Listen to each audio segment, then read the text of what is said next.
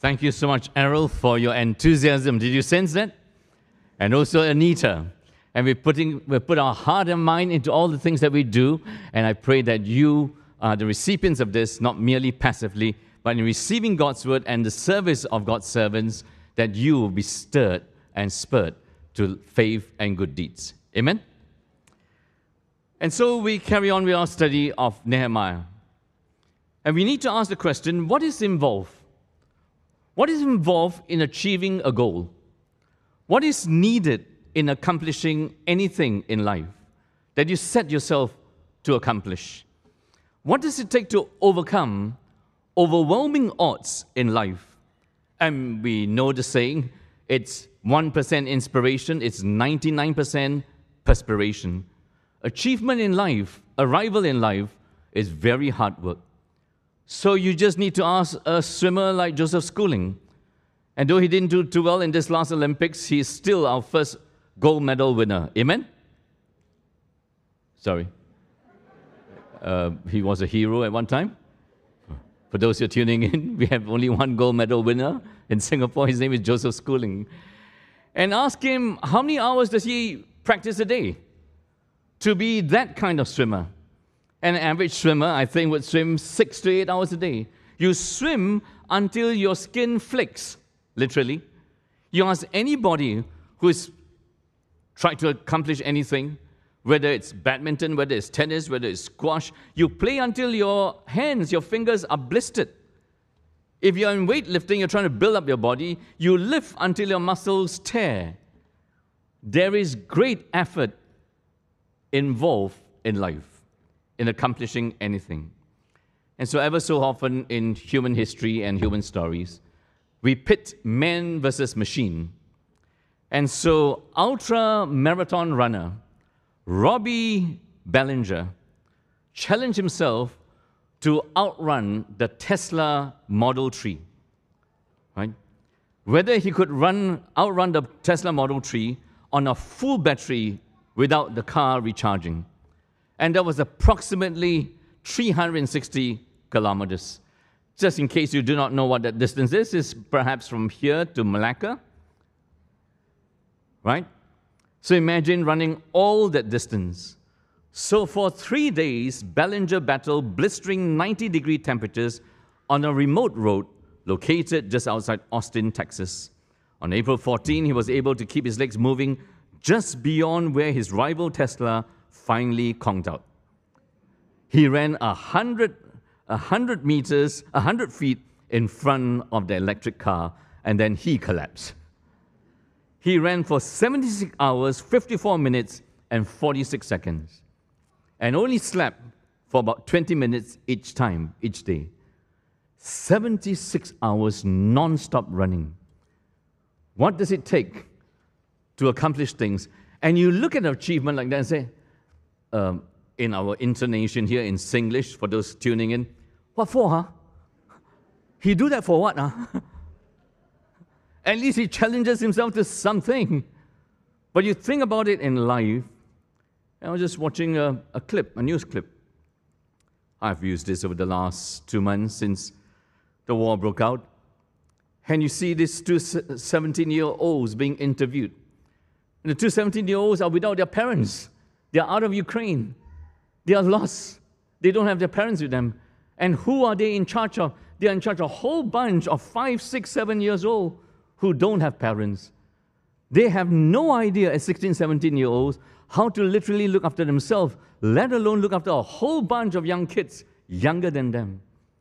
Have you ever been responsible to look after another person? Have you ever watched a child through the night, fed a sick child through the night, watched the temperature through the night? You know how much it takes, how much is involved in that effort. And so Anita shared, our worship leader, our song leader, that this is graduation time all around in different places. But with graduation stories and success stories, there are also sad stories that some students graduate and they graduate with both parents already passed on, or one parent or two parents struck with terminal illness. What is involved in this whole enterprise called life? You add God into the picture and you ask yourself the question, what is involved in trusting God, in obeying God in a fallen world, to live God's way against all odds? And the answer from Nehemiah, by the time we arrive at chapter 6, is very simple. It is obeying God and overcoming enemies. If you think you believe in God and life is a bed of roses, you got it totally wrong. We saw that 2-3 weeks ago when we celebrated Good Friday. In the life of our Lord Jesus Christ, we see a small snippet of it here in the life of Nehemiah. So what is involved in obeying God, fulfilling His purposes, living as people in a fallen, sinful world? It's obeying God and overcoming enemies at all costs. You ready to listen to this? That's the simple message. So, did you remember how we were introduced to Nehemiah? This was our introduction to Nehemiah. In chapter 1, verse 11, Lord, let your ear be attentive to the prayer of your servant, singular, himself, and to the prayer of your servants, plural, the remnant, who do what? God doesn't just listen to the prayers of nominal believers, not all Israel are Israel, or else they'll never been taken into exile, never would have been punished with exile. Who delight in revering your name, who delight in obeying God and loving God and fearing God. And in the Old Testament, to love God is to fear God. To fear God is to love God. Indeed, it's not just in the Old Testament, it's fulfilled in Christ and carried on in the life of us as believers. Give your servant, singular, success today by granting him favor in the presence of this man. He's about to approach the most important man, the most powerful person, with a request. And if his request is made wrongly, all the way from body language, facial language, tone of voice, his cupbearer, he's supposed to taste the wine before the wine gets served to the king. And if the king is ever to be poisoned, he will take the wine, not bite the bullet. And so grant him favor in the presence of this most powerful man. The story so far in this book. In chapter 1, I do not know what you cry about, but Nehemiah cries, he moans, he prays when he hears that God's city still lies in ruins. Do you ever pray and your heart is broken about the person of God and the things of God? That right now in Ukraine, the Christians are suffering. Right now in Sri Lanka, that the Christians there could be suffering. Nehemiah pleads to return, to check out the walls, and if need to, as the report has come to him, to rebuild the walls of Jerusalem. And what's so important about the walls of Jerusalem? They are the walls which guard the city of God, the temple of God. Then Nehemiah rallies the whole nation, the remnant, to rebuild. And that's beautifully captured where? That's beautifully captured in chapter 3, where you see them shoulder to shoulder, brick for brick, mortar for mortar, rebuilding the wall. Two words are used in Nehemiah, and it could mean repair the wall or rebuild the wall.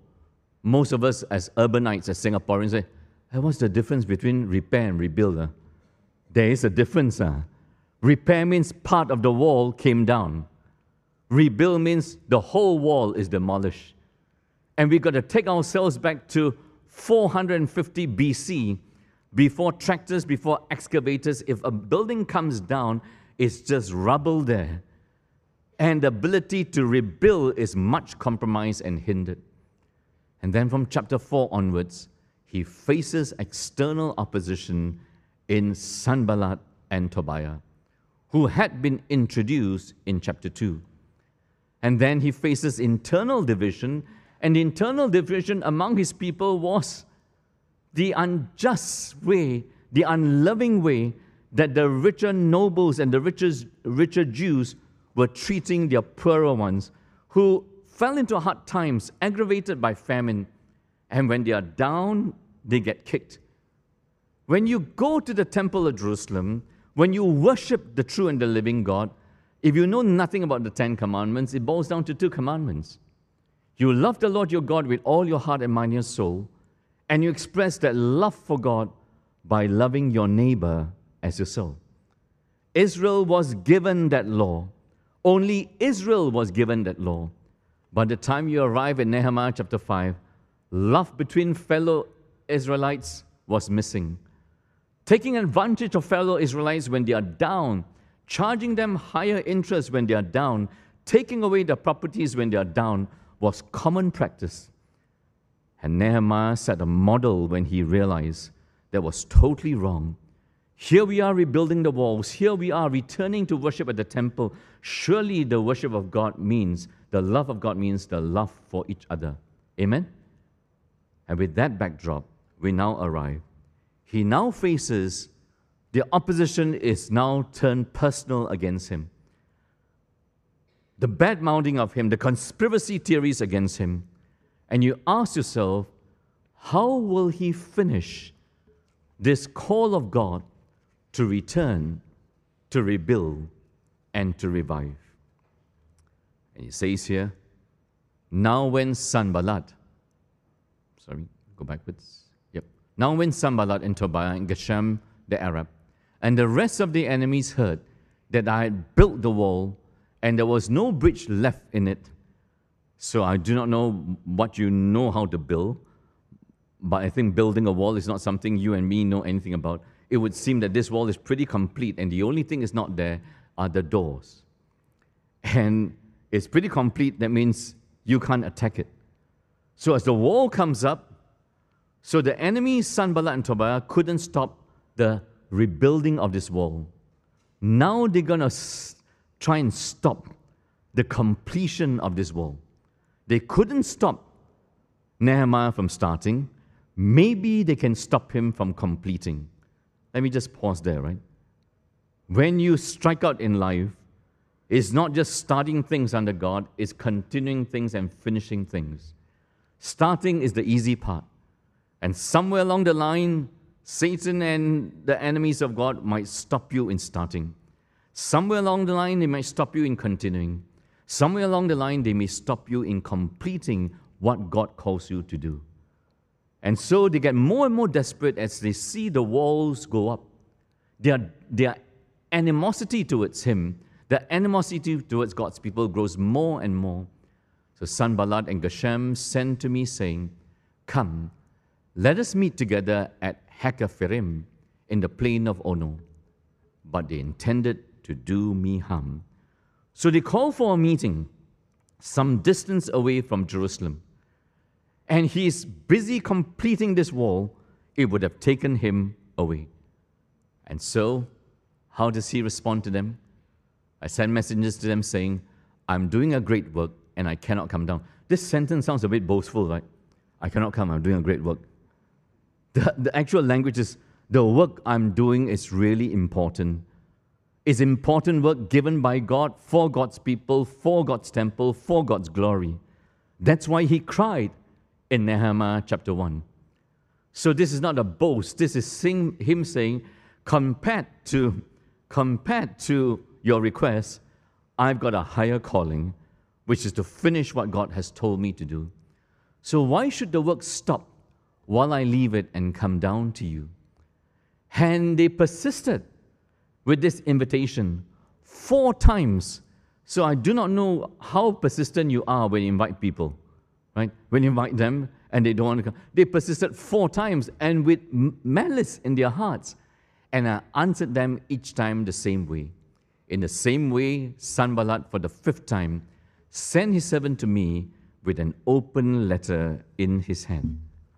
The 5th time, it's different. And what's this thing about an open letter? An open letter is like you swan somebody, you defame somebody on social media. It's not a private message between you and the person anymore. It's no longer a private invitation between you and the person. You now go big time. This is a public poison letter, purposely left. So it was written on papyri or papyri, right? And it's open for them to see. And the accusation there is, the reason they're rebuilding this wall is they're going to revolt against the Persian king. And so the accusation to him in this public letter is that he's accused of treason. It's not a direct accusation yet, but it's there, hinting that this man called Nehemiah and all his countrymen are plotting rebellion against the Persian king. And so Nehemiah's opponents, 6:1, he has an unending stream of opponents. Did you realize that? Not just one, which is very important for me and you to realize as God's people. You never just have one opponent in life as you believe in God and journey under God to fulfill His purposes. It begins with an invitation. 4 times the invitation comes to meet, as if they are concerned for him, which they are not. But the invitation is actually a distraction so that Nehemiah will not complete this wall and hence secure the worship of the true and the living God. The repeated phrase in chapter 6 is fear, afraid. Fear, afraid. In the NIV, the word used is, they did this to intimidate me. They did this to intimidate me. They did this to intimidate me. In the ESV, the English Standard Version, was to strike fear in you. And we say again and again that fear is the great enemy of faith. So over the past week, in what ways have you been stricken with fear? Let's not kid ourselves, right? We have discovered the vaccines by the grace of God, right? And here we are sitting, and most of us have forgotten, the biggest thing after the pandemic is where to go for holiday. That's the biggest pandemic, and Kam Sia Chu got buffet. I could almost hear when they announced got buffet, Singapore rejoicing. Did you hear that from the balconies and the street corners? Buffet! Why do you think God in His mercy is bringing this pandemic to an end? You need to ask yourself very important questions. So the fear factor at the depth of COVID-19, at the depth of circuit breaker, can you remember how fearful you were? I don't want to take you back to fear, but just in case you've forgotten that you are quite a timid person, that this invisible virus could have killed off your whole family. It could have. We were just walking out of a Bible study group last night, and one of our DG members said, hey, my children, they don't know about SARS, you know. The young kids don't know about SARS. This is more than 10 years ago. SARS was totally frightening. Anybody who got it, the chances of surviving was very little. We praise God this is infectious, but not as mortal and fatal. Please don't pretend that you have no fears in life. We have fears in life, overwhelming fears in life. And over the last 2 years, hyper-anxiety may have crippled many of us and led us into mental unwellness, emotional unwellness, and relational breakdown. But by chapter 6, verse 6, it's now an accusation, if not a condemnation of him. Notice it never begins with an open accusation. It's always slowly inching up to it. Never full-blown. Slowly inching up to it, and then to stop him. But what do we see? How does Nehemiah respond to all this? That he is obeying God, and how does he overcome his enemies? Very important insights for us to note. Then I said to him, saying, no such things as you say have been done, for you are inventing them out of your mind. What they accuse him of is a pure lie. It's totally out of their malicious hearts. It's totally out of their malicious hearts and totally out of their imaginations to stop him. And that's one way to stop anything in your tracks. You say one, not me. I didn't think that. I didn't say that. And I didn't do that. You so happen to think that of me. I'm not guilty of that. The Lord is my witness. For they all wanted to, can you read that together with me? For they all wanted to frighten us, thinking that if our hearts are stricken with fear, our hands will figuratively and literally lose energy, lose power. When you're fearful, you're paralyzed with fear. Have you ever been caught in a situation? Maybe you had an accident, bang! And you walk out of there, everything is a blur. You're still alive, but you can't decide because your faculties have been shot to bits. Never underestimate what fear might make you do, the trauma might make you do. But now, O God, strengthen my hands. So how does he obey God and overcome his enemies? How does he obey God and overcome his enemies? Again and again, you see this. Let us meet in the house of God. Then it fast forward to him meeting this person called Shemaiah. Let us close the doors of the temple, for they're coming to kill you. So if that plot didn't work, the 5 invitations didn't work, to distract him, to intimidate him didn't work, then this one, they're coming to kill you by night. But I say, should such a man as I run away? And what man such as I could go into the temple and live? And this false prophet was encouraging him, run and find sanctuary in the temple. He as a Jew knows that no other Jew can enter the temple area except the priest. If he did that, he'll be breaking God's law. If he did that, he'll be a coward. And I understood and saw that God had not sent him. God would not have told a prophet, go hide in the temple area. Tell this Nehemiah, go and do that. But it pronounced a prophecy against me because Tobiah and Sanballat had hired him. You see how malicious it is? They've gone to the extent of hiring somebody to be a fake prophet to stop God's true servant and God's people from accomplishing the purposes of God. So I want to say to you that this is God's lessons for us in ARPC and all who tune in and fellowship with us. We started the year with Mark's Gospel. We ended Mark's Gospel with Mark 14, 15, 16. We ended Mark's Gospel by looking at Jesus. Gethsemane precedes Calvary. If Jesus didn't get on his knees in Gethsemane and say, not my will, but yours be done, if it's possible, let the cup of your wrath pass from me. If Jesus didn't go down on his knees, he would never have faced Calvary for you and me. Amen? True? So Jesus' watch and pray against Satan, against sin, is ended. Our watch and pray carries on. And the spiritual alertness and watch and pray is of every servant that God calls, from Abraham and Sarah to Moses and the people to David and Solomon, and now to Nehemiah leading back, as it were, a second Exodus, back from exile. What is it you see in Nehemiah? He's a model of watch and pray. And why is it so important to watch and pray? Because it equips you for what? It increases, it grows, it blossoms, it sensitizes you to men's depravity. That men and women can be so sinful against each other, can be so untruthful, can be so unloving, can be so malicious, malevolent against each other. And then it sensitizes you, alerts you to God's sovereignty over men's depravity.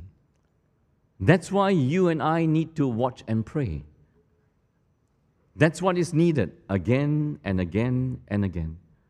And so he could tell by a mile that this 5 times invitation was to trap him, to distract him, to strike fear in him. He could tell that this prophet was a hired hand. No true prophet will tell another Jew who is not a priest, go hide yourself in the temple. He could tell. I want to ask you, can you tell what a spiritual battle looks like? Can you tell what it looks like? How it might come? How temptation might come into your life? How seduction might come into your life? How compromise of truth might come into your life? How judgmentalism of people can come into your life? Do you have any awareness that your marriage has gone downhill because you didn't watch and pray? Have you any awareness that your children are delinquent because you didn't watch and pray? Have you any awareness that your DG group is not blossoming because you don't watch and pray? Have you any awareness that the Church of Jesus Christ in Singapore and around the world is not a powerful witness because we don't take Jesus's God's watch and pray, seen in Nehemiah, fulfilled in Jesus seriously. Man's depravity and God's sovereignty. So when we were introduced to Nehemiah, what do we see? His heart is for God. You see Nehemiah, the prayer, the noun, the person. That's why his prayers are so instructive and inspirational. You see him confessing his own sin, his family's possible sin and real sin. You see him confessing on behalf of his nation. And you listen to Deacon Arrow lead us in our service. And as we learn from this, may you in your life learn this. And Deacon Arrow just asked you to do a simple thing. Let's stand and pray together. There's nothing in the New Testament that says you must stand and pray. The Jewish folks stood and prayed. You will also find in the Old Testament them prostrating, bowing down to pray. So I was in December, I was just preaching at Anglican church. And in Anglican church, there are kneeling pads for you to kneel and pray. And so because I was the speaker, I was sitting in front together with worship leader, etc. Everybody knelt, I had to kneel. Presbyterians don't kneel. Why don't we kneel? I tell you in my personal life, that's part of my worship of God. And that's so important. And so his confessor, his intercessor, and then only his profession comes after his spiritual walk with God. Only as I walk rightly with God will I make a difference as cupbearer to the King. He's a model of piety and a model of practicality. Most of us just want to go out there and do something for God. You will do nothing for the Lord. And this is a quotation, right? You can't do the work of the Lord until you know the Lord of the work. You cannot do the work of the Lord unless you know the Lord of that work. And that's vitally important, and that's something we want to promote again and again and again. Remember Tobiah and Sanballat, oh my God. Remember Tobiah and Sanballat, oh my God. According to these things that they did, and also the prophetess Noadiah, and the rest of the prophets who wanted to make me afraid. Notice the refrain 3 times. Make me afraid, make me afraid, make me afraid. 9, 13, 19, those verses. Make me afraid. And so he doesn't face one opponent. His life is a series of opponents. His life is a series of fears. You want to write that down? That is part of your journey as a believer in God. Your life is a series of unending opponents. Your life is a barrage of fears that cascade upon you from morning to night. Just in case you think that believing in God has none of those things. So what is he pleading here? Is he pleading to be vengeful against Tobiah and Sanballat? He's not. He's actually saying, I trust in you, O Lord, for every blessing and favor. And that's why in chapter 2, I shot up an arrow prayer. Then I asked King Artaxerxes, I asked him for 3 things. A letter, right? I asked him for a military convoy. I asked him for a letter to give resources to build the wall. And so he's daring to do those things. So he trusts God completely to bless.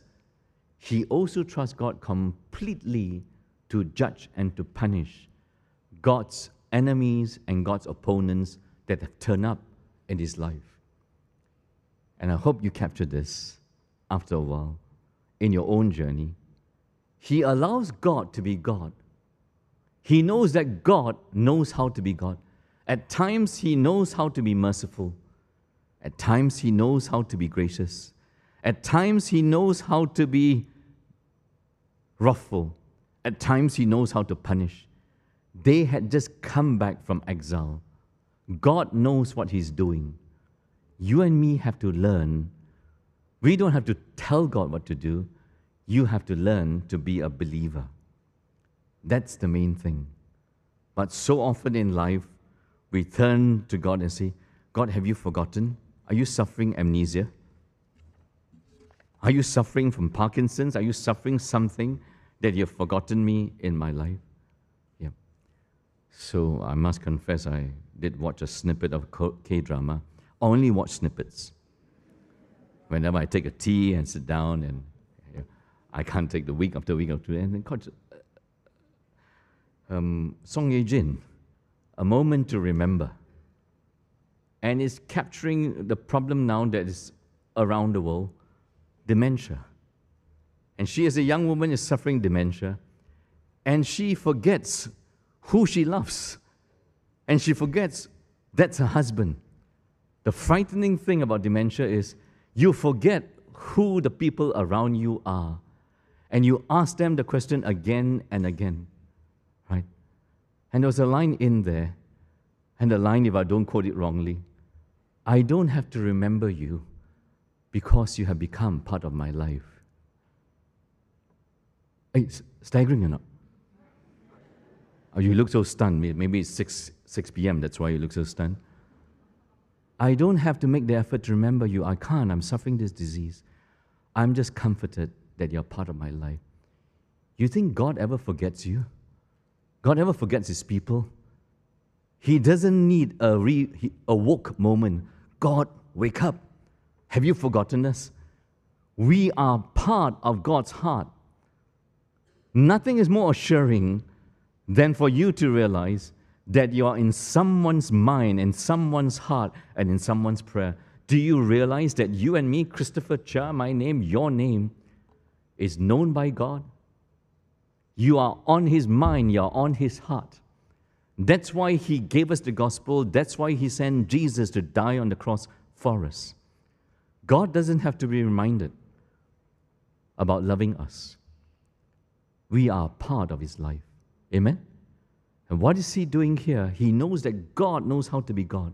Nehemiah is a model of what it means to obey God and to overcome enemies. And because of this, so the wall was finished on the 25th day of the month of Elul in 52 days. And when all our enemies heard of it, all the nations around us were afraid and fell greatly in their own esteem, for they perceived that this work had been accomplished. Please read with me. This work had been accomplished, please read with me, with the help of our God. Nehemiah's life is God, front, center, left, right. Nehemiah's life is filled with prayer and trust with God. In fact, we read Nehemiah, not many Bible characters are so flawless except for someone like him. That's why last week's message in our Bible study group and Pastor Sinkun preached was this is Nehemiah, a model leader. And so the wall is finished in 52 days. In Singapore, for those who are tuning in, sometimes 52 days, the person who renovated your place hasn't even turned up. The contractor has run away. In 52 days, they finished restoring this wall, rebuilding this wall, and the only things that was missing were the gates. Surely this is not a human endeavor. But was there human endeavor? You bet. Did he pray? He prayed with all his heart. Did he put his mind and his wisdom to work? Is 100% Nehemiah, 100% of all the remnant. Day and night, brick, one hand on sword, one hand with brick. They watched this thing against their enemies. But they knew ultimately it was God, 100% God, working in them to stir them on to faith and to obedience. That is why watch and pray is so important. Increasing spiritual sensitivity to God's sovereignty, that God works through one man. He works through two men, actually, returned from exile. Ezra, the book before this, and Nehemiah. He works through two men to bring them back from exile. He also works through kings who controls the affairs of this world. Do you believe that right now, God is in charge of Putin? He's in charge of the oligarchs. He's in charge of Biden. He's in charge of all the leaders of NATO. And he's also in charge of Xi Jinping in China. Do you believe that? I'm just asking a question. Right from the words of Scripture, right? He works through his people. He works through the big global affairs. He works through the enemies, and their names are Sanballat, Tobiah, Geshem, and then the prophetess. Unending opponents, unending series of fears in your life. Your life and my life is a series of fears. And this is how God will cause the remnant to return, to rebuild, and to be revived from their spiritual, social, and moral ashes. When they fail to love God with all their heart and mind and soul, and fail to love each other as the people of God. So the main themes of Nehemiah, the book, is return from exile, rebuild the wall, but essentially it's not just rebuild the hardware, rebuild the people of God, revive the worship of God. And from chapter 9 onwards, he's going to show them all the things you must undertake as you come back. You must stop the intermarriages with foreign women. You must stop these unjust scales among the rich and the poor. Revive the true worship of God. And it's vitally important that we do this. So, gospel lessons for us. We will face external and internal, external persecution, internal division in doing God's work as God's people. Again and again, you must realize that, brothers and sisters in Christ. And so what does that mean? Whether it's the first book of the Bible, Abraham and Sarah, God promising them in their old age to give them a child, already bogey, no more teeth, right? They will have a child. It's a geriatric ward. They will have a child. You shouldn't ever go to a geriatric ward, an old folks' home, and say, you will have a child. It cannot be fulfilled. Right? Then Moses has to lead his people out. He has only one person to ask. He has to ask Pharaoh. And Pharaoh will not let his people, God's people, go. He needs nine plagues. He needs 9 plagues, 10 plagues to convince him that the God of a bunch of losers is the true and the living God, greater than all his man-made gods. The whole story of the Bible, the whole gospel story, has 3 parts to it. And what are the 3 parts that you see here in Nehemiah? The danger, the odds of doing God's work is at its highest. You are at your weakest. And the promises of God look totally unreal and impossible. Your life and my life are going to be filled with those kind of salvation, redemptive moments. The enemies we face, the danger we face, it's overwhelming. You are physically, spiritually, in every way at your weakest. And all that God has promised to us in His Word sounds like a fantasy. That's when you know you stand at a redemptive moment. That's when you know you stand at the salvation moment. That's when you know you stand at a sanctification moment. That's the spiritual battle, brothers and sisters in Christ. Amen? So for us in ARPC, for God to have granted us a gazetted place of worship after all these years, and God granted it just about the time the pandemic came. What do you call that? I was praying against all odds. Lord, please take it back. This is the last thing we need now to raise tons of money from our people who are losing their jobs.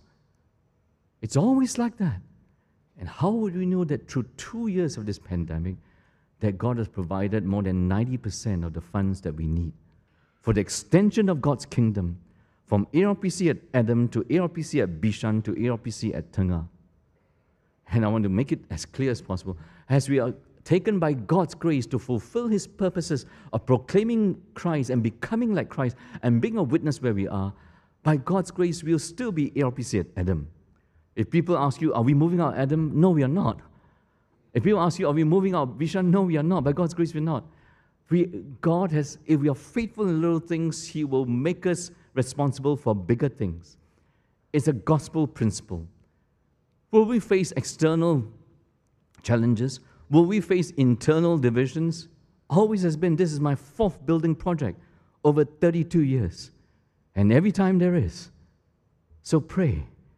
And just in case you haven't realized, I've spent the most of the last 2 years extended watch and pray, walk and pray, 2 hours a day, 3 hours a day. And that's how we do it, brothers and sisters. And I don't want to say that as a boast. I want to say that to ask you to watch and pray, to come along on this journey. Or else we have nothing to offer people here, nothing to offer people at Bishan, nothing to offer people at LPC and Tengah. And just in case you think it's at 3 localities, comfortably just reaching out to Singaporeans here, what about reaching out to our neighborhood? That our neighborhood needs to hear the gospel. Amen? And it's very important that we get this right. And so the ways forward when we face opposition, right, is this. 3 ways forward. You have to embrace vicarious suffering. You find ultimate solace in God, and you find fellow sufferers. And what is it that you find in Nehemiah? Do you find him going to the psychiatrist? He's got opponents left, right, and center, unending. One problem after the other, external and internal. And so, what do we find him doing? Yeah? Embrace vicarious suffering. And we see this ultimately in Jesus, where we find meaning in our wounds. We find meaning in our suffering. And Jesus, somebody said, his body as he hung on the cross became a graveyard for hate. Isn't that a marvelous quote? That he was the embodiment of all our hatred. The Lord Jesus as he hung on the cross. Likewise, throughout history, salvation history, from Abraham to Moses to Nehemiah, every character has been raised by God to push the kingdom purposes forward. We indeed will be blamed as leaders. We'll be accused as leaders. As pastors and Christian leaders, we are a walking target for people's projection, people's transfers, and people's blame shifting. It happened to Jesus, it will happen to us. It will. It's not whether it's going to happen, it must. And the very fact I stand here, I just had a training session with our leaders this morning. Every pastor worth their salt, you see, I turn around. Can you see the holes in the back? It's called holy, holy, holy. If you have been in a mission field, if you have stood up for God, you got many holes in the back. We die from friendly fire. The Church of Jesus Christ, inspired by Satan, is very good at shooting each other down. So you got to pray for the pastoral team. You got to pray for the leadership. Pre-COVID, as I travel different parts, number one way churches grow around the world is by church split. When you church split, you don't grow. You just go into 2 churches. You get fewer and fewer. They did a study, USA Today, aggravated by the pandemic. Why is the church in USA falling? Why are the young people not going to church? Number one reason, all that infighting among Christians is a great hindrance. It's a terrible witness. And Christians, of course, fought very big time in America and the West over what? Over masks. Over vaccinations. We can't even get this right. How are we going to get other things right? And you expect to attract people to come to you? The fights are so strong that if you advocated one thing over the other, people might stop your car and bang your car and threaten your children. Why are you wearing a mask? People might come up to you straight on the street. Why are you wearing a mask? Don't you have faith in God? These are the things that stumble us in life. We don't have the answers, but friends, this is in Christ. This is Bonhoeffer. Before he was killed by the Gestapo, Germany. Those suffering in the body of Christ suffer vicariously for the body of Christ. They are permitted to bear what others are spared. And so he was a pastor that said, after a while, you cannot believe that Hitler is a savior of the German motherland. As much as you can say in Russia now, you surely cannot believe that Putin is a patron saint of the Russian Orthodox Church. And the bishop there has given blessings for the missiles to fly into Ukraine. That cannot be, friends. After a while, we have to bite the bullet and say no. But our ultimate solace is prayer As you see in Nehemiah, he found solace in God, and nobody understood what he was going through. His enemies externally, his enemies internally. We highly commend that to each and all of us. Why is that so important? And so, with the Gettys coming, what is it we're promoting? One of the seminars is family devotions, right? So you saw Keith himself making the announcement for us. We are really blessed in the RPC. For the concert, about 2,700 people have signed up for it. We praise God for that. But we need to recapture the beauty of returning, rebuilding as the people of God, and reviving in true worship. So invite your friends. And that seminar to teach us how to pass on the gospel to our children. I want to ask you, right? Out of 10 families, Christian families around the world, how many, out of 10 couples, how many couples, Christian couples, are having prayer time, quiet time together every week, every day? I would hazard a guess it's less than 50%. What about families? I would hazard a guess if we did a survey around the world, and ARPC included, it will be fewer than 50%. If there is something we need to prepare ourselves, it's really taking God seriously in our hearts and in our homes. Amen? Vitally important that we get this right. So, immediately after the service, that's why we showed you the picture of that barbecue pork, that free meal. As you enjoy that meal, let down your guard, turn on your phones, and do 3 things. Please sign up. Please, if you are a member, please sign up for the ACM. We need to do this all together. And this ACM is as important as the previous 2 ACMs when we voted for the building. Because the hardware is done, we voted on the hardware, we're now doing the software. What's the software? Preacher Ng Yak Chow. Preacher Ng Yak Chow is the preacher to our Mandarin ministry. He's a godly man. We don't have this ACM, he doesn't get elected. And so it will be a great discouragement to him. So all members here, immediately after service, when you give you that, are we really serving the pork? I'm not sure. It's not, no? It's something that's very healthy. What are you eating? Popiah, is it? Oh, duck. Okay, it's duck. Okay, sorry. Just as healthy. Okay. So as you do that, why do you stand there and whip up your phone and do a few things, sign up for the ACM, put in your proxy votes, and then encourage each other to sign up for the 2 seminars, which will bless your heart. And we actually reserve 500 seats for our own ARPC people before we open it to the rest of Singapore. We are having our brothers and sisters fly in from overseas to spur us on in this. This is very important for us. And so, what do we mean here? If we are fellow sufferers, I read this somewhere, right? We need fellow sufferers. The chapter 7 begins in this way. He appointed Hanani, his brother, and he appointed him not because of sibling things. He was more faithful and God-fearing man than many. So up to this point, Nehemiah is the standout God-fearing man. But then to supervise this work some more, beyond the building of the wall, he appoints another God-fearing man. And that's very important for us to realize. And so the need for fellow God-fearers and the need for fellow sufferers. If you fear God, you will be shot at. If you fear God, you will be accused. If you fear God, there will be opposition against you. But we can do this together. And as we're preparing this and giving this to the English Presbytery pastors, so many of them were wounded, especially the senior pastors. So I started a fellowship and said, we really need this. And I read an article, I think it came from England or America. Why don't we have sufferers meetings?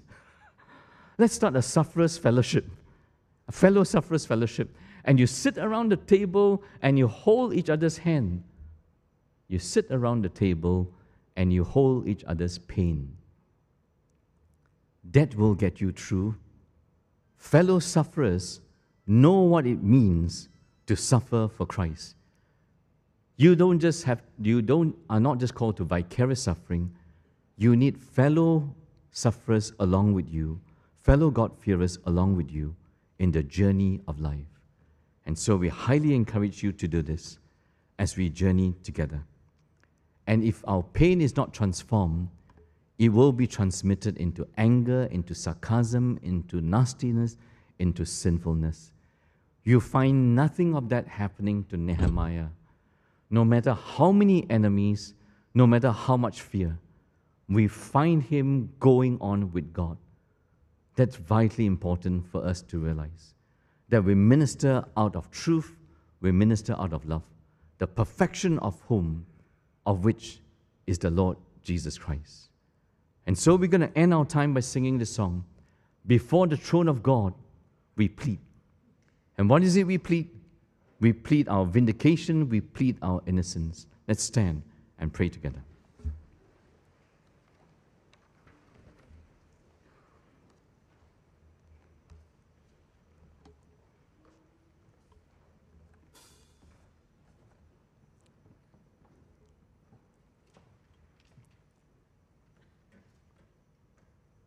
So often, we do not realize what is involved in this very high calling to be your people, in this very high calling to do your work, to fulfill your purposes for your service and for your glory. And so oftentimes we march out with our self-sufficiency and our self-wisdom and our self-strength. And ultimately, we will fail. So we thank you for these great lessons we are learning from the book of Nehemiah and from the person of Nehemiah, pointing us always to the Lord Jesus Christ. The necessity to be spiritually alert, to watch and pray, so that we can be increasingly sensitized and sensitive to men's sinfulness around us, to our own sinfulness against others, and ultimately to your sovereignty that offers us mercy, your sovereignty that offers us grace, your sovereignty that offers us a new beginning. We turn to you always by turning to your Son, the Lord Jesus Christ. And though our journey may be difficult and fraught with persecution and fraught with opposition within, we pray never to turn inwards, but know that before the throne of God, we have a perfect plea in Jesus Christ. And when people go lower, we go higher. We come closer to you, not further from you. So strengthen us as we return, strengthen us as we rebuild, and strengthen us as we revive in true worship together. In Jesus' mighty name we pray. Amen.